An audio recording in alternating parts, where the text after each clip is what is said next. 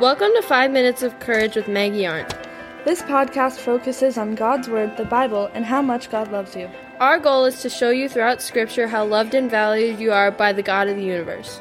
5 minutes is all you need to be filled with hope, joy, purpose, and yes, courage. Now here's your host, Maggie Arndt.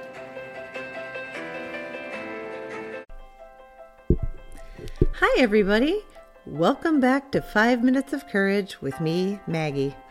This week we find ourselves in the 5th chapter of the Gospel of John. And in the 5th chapter of John, we are going to see a miraculous healing by Jesus. So Jesus had gone to Jerusalem, and there was a place by the sheep gate called Bethesda. And I'm not talking about Maryland. Bethesda actually just means a pool. And near this pool of water, I guess there were 5 porches where sick people would come and they would gather.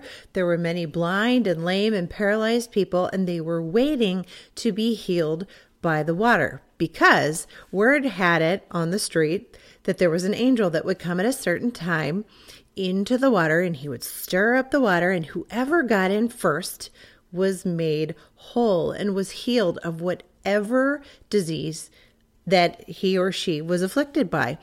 And that sounds like maybe kind of a far-fetched tale, but if people were genuinely thinking that they were going to be healed by the waters of Bethesda, it was because there was a lot of biblical reference to back this up. So 3 different instances in 2 Kings in the Old Testament. One of them, some people were healed by a purified pot of stew. Did you know about that? Another one was Naaman was healed by washing in the Jordan River. And a third one was healed by touching the bones of Elisha. All 3 really unusual ways to be healed. Well, it wasn't just the Old Testament, it was also the New Testament. Later on in the book of Acts, some were healed when the shadow of Peter fell upon them. A shadow healed them. And then another one in the book of Acts, some were healed when Paul's handkerchiefs were laid upon them.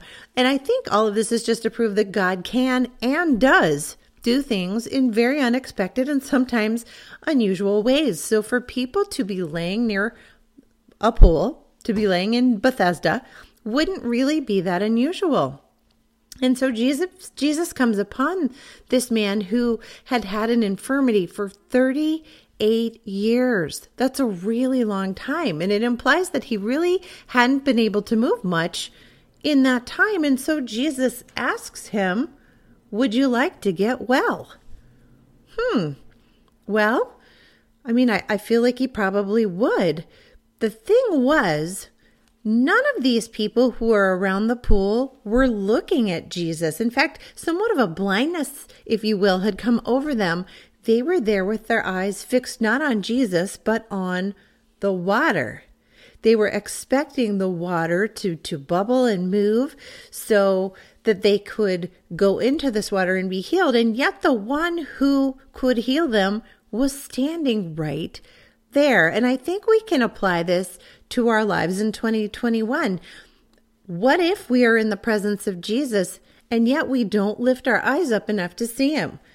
Are we waiting for maybe a more convenient season? Some people might be waiting for dreams or visions. How about signs and wonders? Some people just need to feel compelled, while others are waiting for a revival. Maybe you're waiting for a particular feeling one way or the other, or this is a strange one, maybe someone's waiting for a celebrity to endorse it. But do you want to be made well? This was a sincere question posed by Jesus, because you know what? He's a gentleman and he knows not every sick person wants to be healed. Some people are so discouraged that they will put away all hope of being healed. And so he asked him politely, do you want to be healed? Well, what did this sick man say to him? I can't. The sick man said, for I have no one to put me into the pool when the water bubbles up. Someone else always gets there ahead of me. The man assumes that someone else is going to get there ahead of him, and so he has very little hope that he is going to be favored. Could that maybe be another one of the impediments to us lifting our eyes? Maybe we think we're not going to get picked.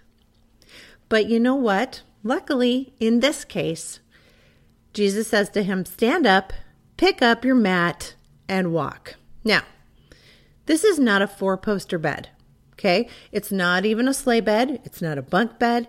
It's a mat. All he needs to do is roll up his mat. But yet it would be easier to imagine the man thinking, I can't do that.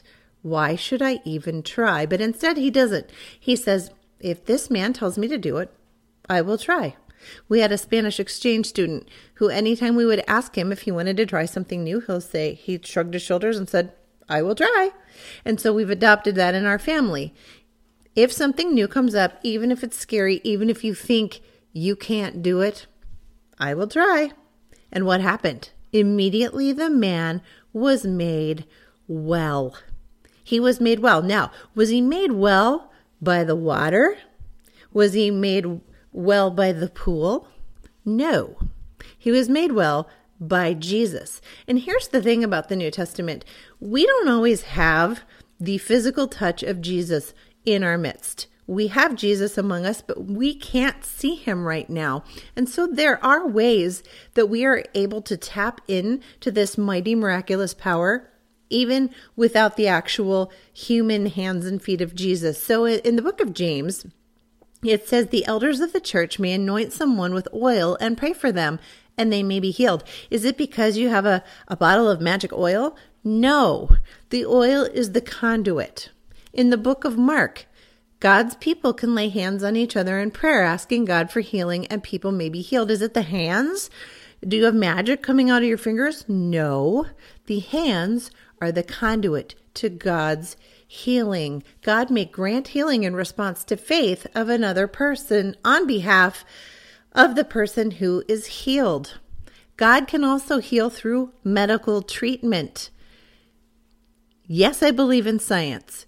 Yes, I believe in Western medicine. However, I also believe that God can and is able and does use modern medicine to heal people. I believe in God and in science. I don't think they are mutually exclusive. Theology and science can coexist and work together. So what we learned today is that if you just lift your eyes up, get your focus off the pool, you just may find healing. It's not the bubbly water. It's the person who created the bubbly water that is going to heal you. Tomorrow, come back, because this healing was all done on the Sabbath day, and it's going to be the source of quite a controversy that follows. See you right here tomorrow. Be well. Thanks so much for listening today. Please subscribe to this podcast. I'd hate for you to miss out on even 1 minute of courage. Then share it with all your friends. If you'd like more information or would like to contact me directly, go to 5minutesofcourage.com. That's the number 5, and you can connect with me there.